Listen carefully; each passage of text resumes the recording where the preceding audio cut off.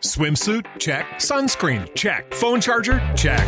Don't forget to pack the 5-Hour Energy. It fits great in a pocket or carry-on, and the alert feeling will help you arrive ready for anything. Now get 20% off when you use code 5HETRAVEL at 5hourenergy.com.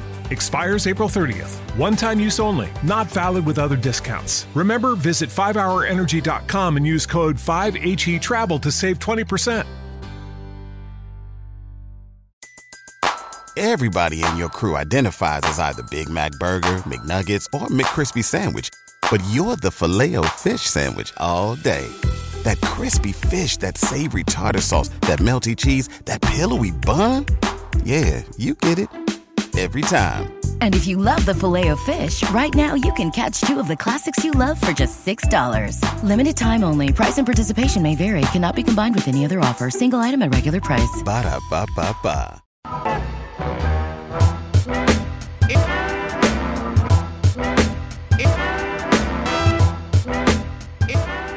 Welcome to the Sift Spoil, finally, for Avatar: The Way of Water. We're going to go all over the hanging threads, romances, jokes, Easter eggs, cameos, deaths, resurrections, and post-credit sequences. They all die. For Avatar: The Way They already did. They already did die. Yeah, and they brought them back. It's original. First, honest apologies for this not popping up in your feed sooner. We had a recording malfunction. That recording malfunction was my brain malfunctioning to remember to do the recording. So we're recording this after. Well, we did have a hard out after that last podcast. So We came right up and past it, actually. So. That's true. That is true. But we're going to get it to you because we promised it, and we try to keep our promises eventually here. So, yeah, let's talk about some things with Avatar. I know there was one thing specifically I hinted at in the main show that I wanted to make sure and cover. So I guess we can start there and then just talk about anything else in the movie that you specifically want to mention as a spoiler that impacts your like or hatred of this movie, as is the case with Andrew. Hatred? Whoa! Just completely hates this movie. I said it was okay! It's his least favorite movie of the last century, he told me in private. So that's true. Throwing such shade. There's a reason I said that in private, Aaron. Gosh, I can't trust you with anything. Sorry. Okay, so I remember talking in the main episode about a moment towards the end of the movie where I was like, oh no, we're going towards this trope. And when this happens, I'm going to be so disappointed in you, Jim. All the things they say about you shall be true. Please don't go here. And there were several opportunities for it to go there, and it didn't. And here's what I was talking about. There is a real opportunity for the person who is not changing sides, not being a double agent, to be caught doing something that looks like they're a double agent, right? In this case, we're talking about, what's his human child? Spider, right? We're talking about Spider. Because of his love of his dad, whatever the case may be, he has a real opportunity for like Neytiri or somebody to be just peeping in at the wrong time where he just happens to hug his dad or happens to, save him from the water, which, by the way, he actually does. And it's just one of those easy movie things to create this tension between people that are, friends. And by the way, I'm not saying the story won't eventually do this. It actually could work really well in some context, but the context of a sudden thing at the end of this movie to set things up, I was just like, oh, please don't go there. Like, and not only does it not go there, the movie kind of makes the extra effort to like really tie this family together completely, like give Spider that moment with the brothers, to have that moment where they're, one of the brothers comes back for him and saves him. They have that cool, handshake moment or whatever. And, it kind of does the opposite. And so that was the specific moment I was talking about where I was like, oh, we have a chance to go for a trope here. And I was dreading it. And instead the movie went the other way and it made me happy. I was glad that it, it was like, no. We are, for now at least, setting this family unit up to be solid, like completely solid. Even as much time as Spider spent with them, he may be starting to feel things about this guy kind of being his dad or another version of his dad, but his allegiance is never in question in this movie. Never. And I really appreciated that because, now that you've articulated, I couldn't agree more. There were so many opportunities, and I certainly felt like it was inevitable. Like, oh, okay, he's gonna be caught between these two worlds, and he's gonna flip, or he's not gonna flip. He's just gonna do something that alienates him from the Sully clan, right? That he has to get shunned from them for this third act to be set up. And it's at the end of the movie, they rather explicitly bring him back into the fold and say, a son for a son. I lost mine, but I'm basically going to adopt you. Mm-hmm. And that was really sweet, and I thought actually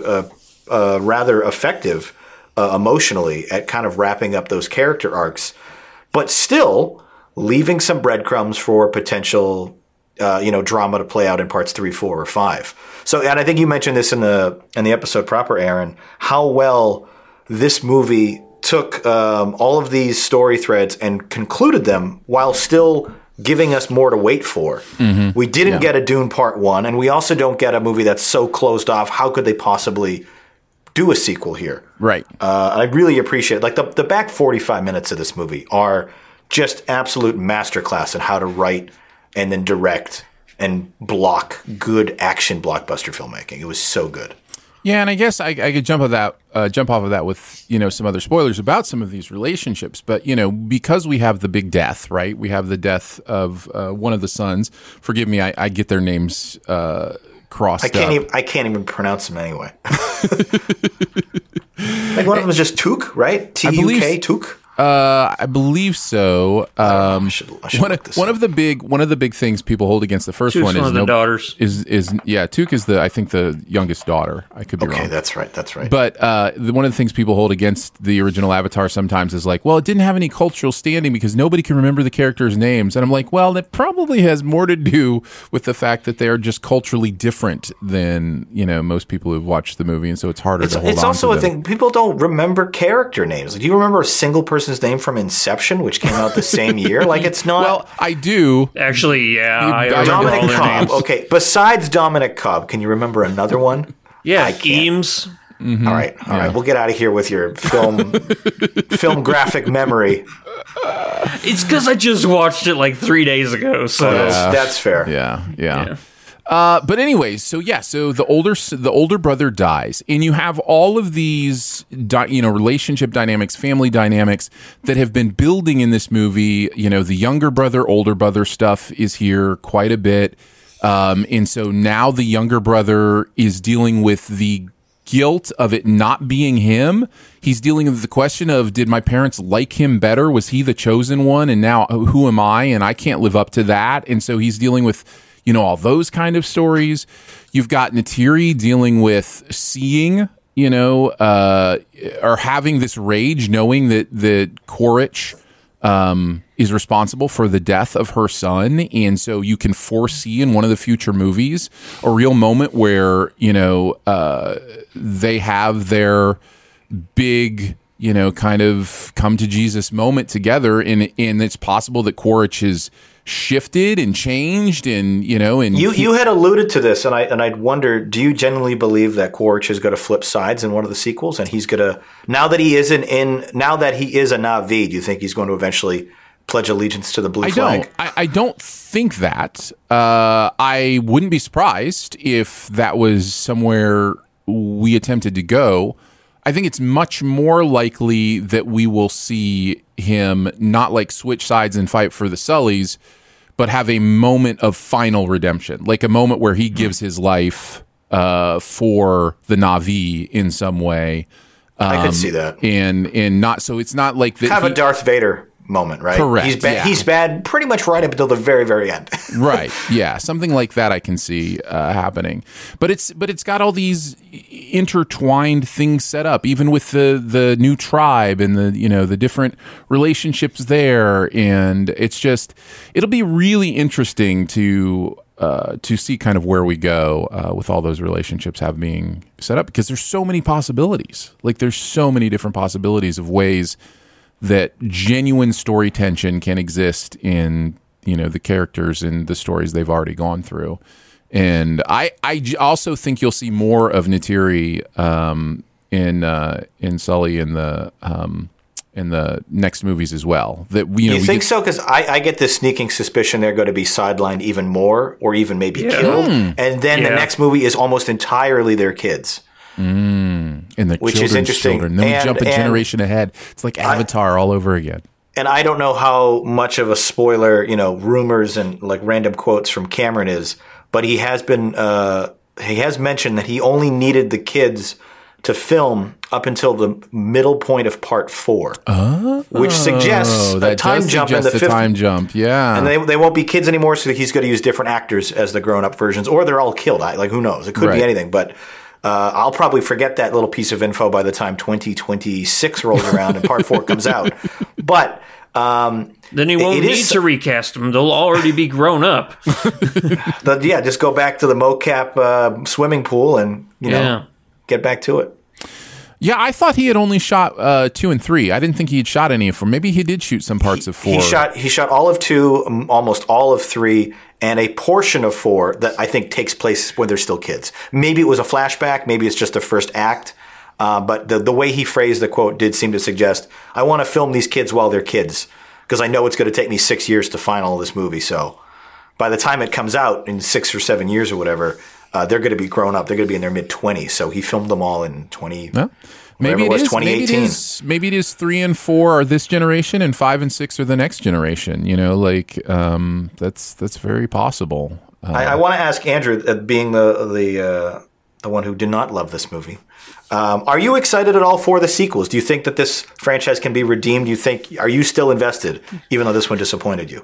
It disappointed me, but again, I thought it was okay. It's not like I want to go back and see it again. I want to see if it was just a bad movie-going experience. But this is what I was thinking about since we recorded the main show, which obviously we just did, There's no time jump here for us. Oh, right, yeah. Clearly, we didn't forget a thing. Yeah, but this is what this is what I've been thinking about. Is I keep going back to, was it just a bad movie going experience? Was it just that I didn't see it in the right, frame setting? Of mind? Yeah. No, not right frame of mind. Like having seen it in 3D regular screen, which I don't like seeing. And it made me focus on the story element, and me not liking the story. It made me wonder, is the only chance of me actually really liking this movie seeing it in theaters? Like when it comes to DVD or, buying it digitally, am I going to revert back to not liking it because I'm focusing on the story? That's entirely possible. I have always been a huge, staunch defender of the original. I loved it when it came out. It was groundbreaking, life-changing cinematic experience. And then I watched it every year after that for a few years in a row on Blu-ray. And even me, it loses a lot of its luster when it's on home video. I don't think it's a terrible film on home video, but it goes from masterpiece to really great time. And it loses a couple points when you have to watch it at home without the 3D, without the 100-foot screen. And I suspect part of your experiences was maybe a bit nullified from wherever you saw it, however that was. That being said, all your criticisms are probably valid, and I don't think those will change. So from a story perspective, irrespective of the actual visuals, are you interested to see these characters and story threads resolved? Absolutely. Okay. Avatar till the end of time, as far as I'm concerned. We're ride or die with the Omatsukai clan, right? That's I really right. am, man. I will watch for Avaternity. This Pandora is one of the most magical, fantastic places. It's incredible. I've ever, seen. Like Star Wars, Lord of the Rings. It's up there. Pandora is just an escapist dream. Everything about it is, the stuff of wonder. And 100%. I'm all for that all day. And the story hit a speed bump for me. Really, that's all it is. Just the Stephen Lang stuff just didn't work for me. But I love the Sullys. Neytiri is great. I loved these kids and seeing where their story is going. I see I see great potential for sure 3 through 15 or however many he's going to be making. I think the plan is 5, but I have also read a few things that suggest if they still keep pulling in $2 billion each, he might do 6 or 7, or I should say, someone else might do 6 or 7. Do we have any numbers? Right now, as of recording this, and it hasn't been out a week, or actually about a week right now. We're recording this 7 days after its Thursday mid-afternoon premiere. It's up around $600 million worldwide, which is pretty fantastic. And I suspect it'll do very well over the sleepy holiday season without any competition. People are going to wait. They're going to wait to see it in the premiere format they can. They're not going to go and see any random showtime. They're going to wait until they have an opportunity to go to the biggest screen they can. I suspect this will do great. One thing I wanted to mention, the first Avatar, I don't know. I loved it for sure, but I don't know that I was like ever looking forward to seeing more. I wasn't like clamoring for a sequel. When I heard about it, it's like, cool, I'll wait, I'll be patient. And then obviously we had to keep waiting and keep being patient. Mm-hmm. That said, as soon as this one ended, as soon as The Way of Water was over, I was like, oh my gosh, I need whatever you have next right away. I cannot wait to see. There were so many like dangling concepts and potential left out there on the water that like I want to go back as soon as possible and figure out what's going on. Like, first and foremost, this is probably such a non-starter in the actual movie, but Beachhead City, I was like, I need to see more of this. What's Edie Falco's character going to do? What's the human race up to in part 3? I need to find out like how that's going to affect, because they start building these little foundational elements, but they don't really pay off in this picture because they don't really need to pay off. So I'm really excited. Did you see the Edie Falco quote that she? Yes. It was so long ago that she filmed that she assumed the movie came out a while ago and just flopped. She didn't realize it hadn't come out yet. I mean, well, some of this principal photography wrapped in 2017. I know, like 5.5 years ago, they filmed some of this stuff. I definitely do not falter for forgetting it ever came out. No. Just take another sip of that coffee from your mech suit's hand. Yeah, Aaron, what are you most excited to see in the next one, or what was the thing that you're? That's a great question. The Desert Tribe. I think what I'm most excited to see, and this is a cop out, but it's not intended to be one. Is whatever James Cameron wants to show me. He's kind of put me in a place where there's so many opportunities. There's so many different ways it could go that, like, for me to be like, this is what I want to see. That's kind of almost the first step on the path to toxic fandom, right? Where it's like, if I don't get this thing, then then I'll kind of be disappointed. I just kind of want to see what he brings. I mean, he's earned my trust. So that is a great answer, and I think I'm completely on board, because when this movie just does.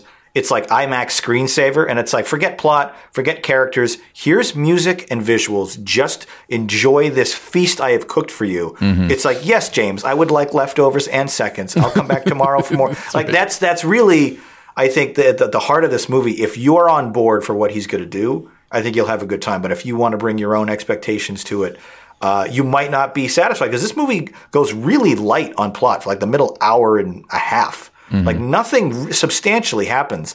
And I've heard some people and some criticisms that like that portion of the film didn't work for them because they weren't interested, and like things weren't exciting. There were no action sequences.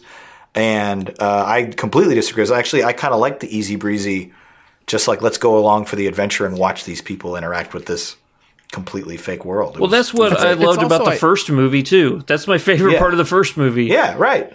It's also not completely true. He does throw in action even amidst that middle part, with the wailing and there's the kids going out on their journey. I don't agree with it, but it's a criticism I've heard a few different times this past week that even like the whale rescue, right? Like pulling the thing out of the whale's fin and that kind of stuff. Like, it's not action necessarily, but it's engaging. It is a real sense of like visual mastery, right? Like, it's still a scene that's like there's stuff going on and you're interested what the next beat of this moment will be. And I was trying to just bring some devil's advocacy here, because I don't know that we have anything. Right. Yeah. I think that concludes my thoughts. I don't know that there's any other spoilery elements that we didn't get a chance to dive into proper. Did you want to talk about any of the specific moments, like lines or big? We talked about the guy's arm getting pulled off. I was going to say one specific that. moment that one of my favorites. Yeah, is when the whale hunter gets his arm pinned by the harpoon cable, and then it gets pulled taut, and then just slices it straight off. And I was like, yes. There was something so cathartic about that, and the parallel to the whale losing his fin was just like, oh, that. Chef's kiss of like cinematic parallels is just. I should have seen that coming, but it was great when it did. Did Jermaine Clement feel just weird to everybody else? I hope he's going to be explored more. I loved him, but he was only in it for. I don't think so. I thought he was on that ship that the whale crushed.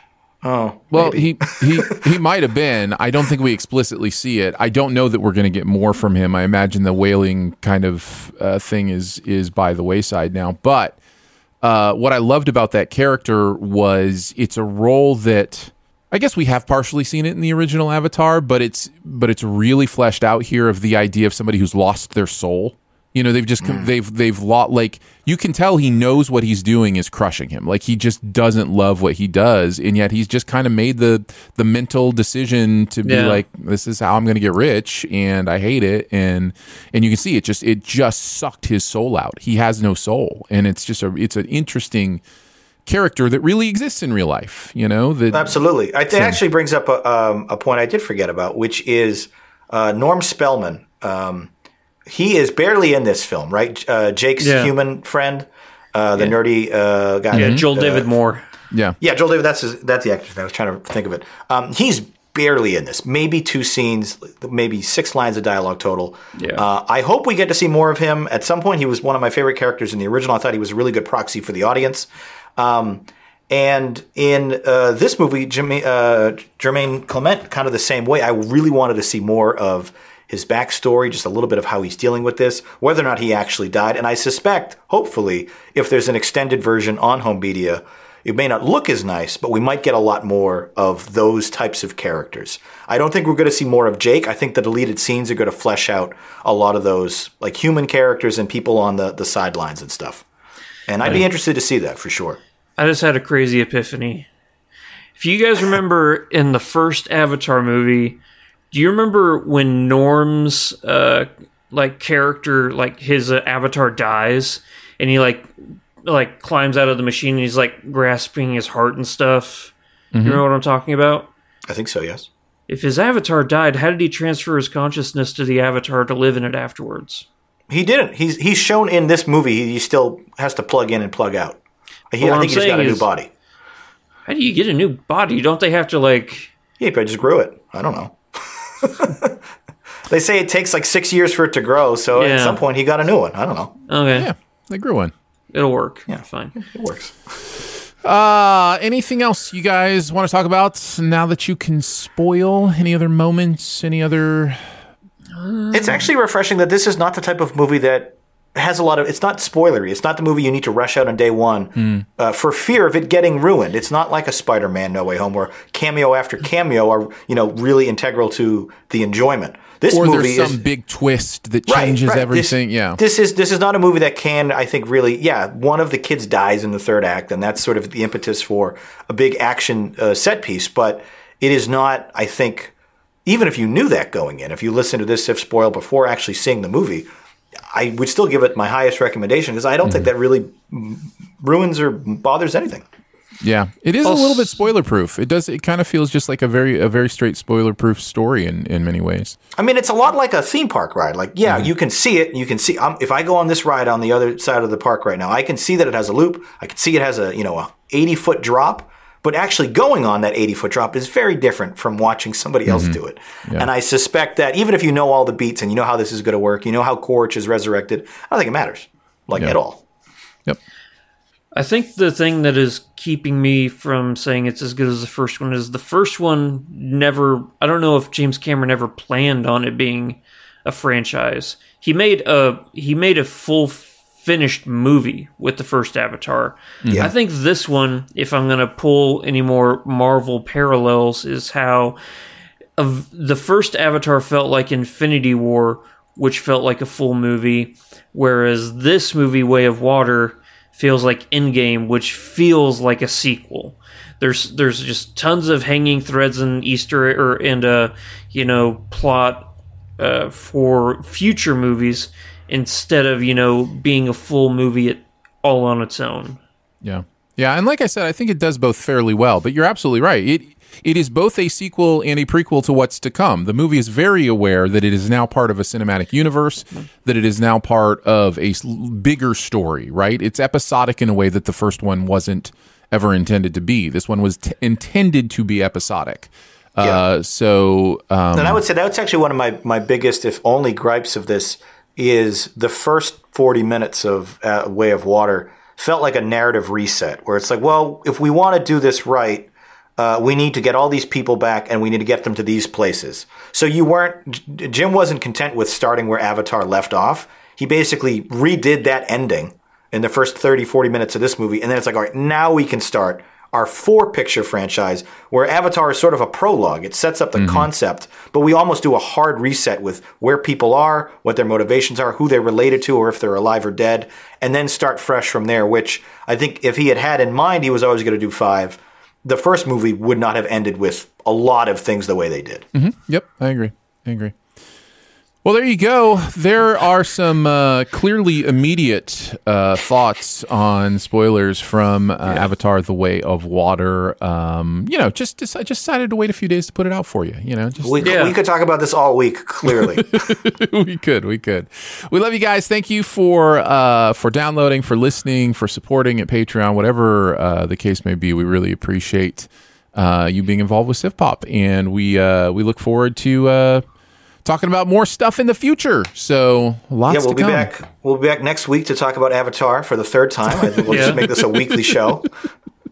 We'll just do 20 minutes every week. We have decided that this is just Sift Avatar now. Sift Avatar is the name of the podcast, and that's what we'll be doing. All right, we'll catch you guys in the next Pandora. one. Bye. Bye.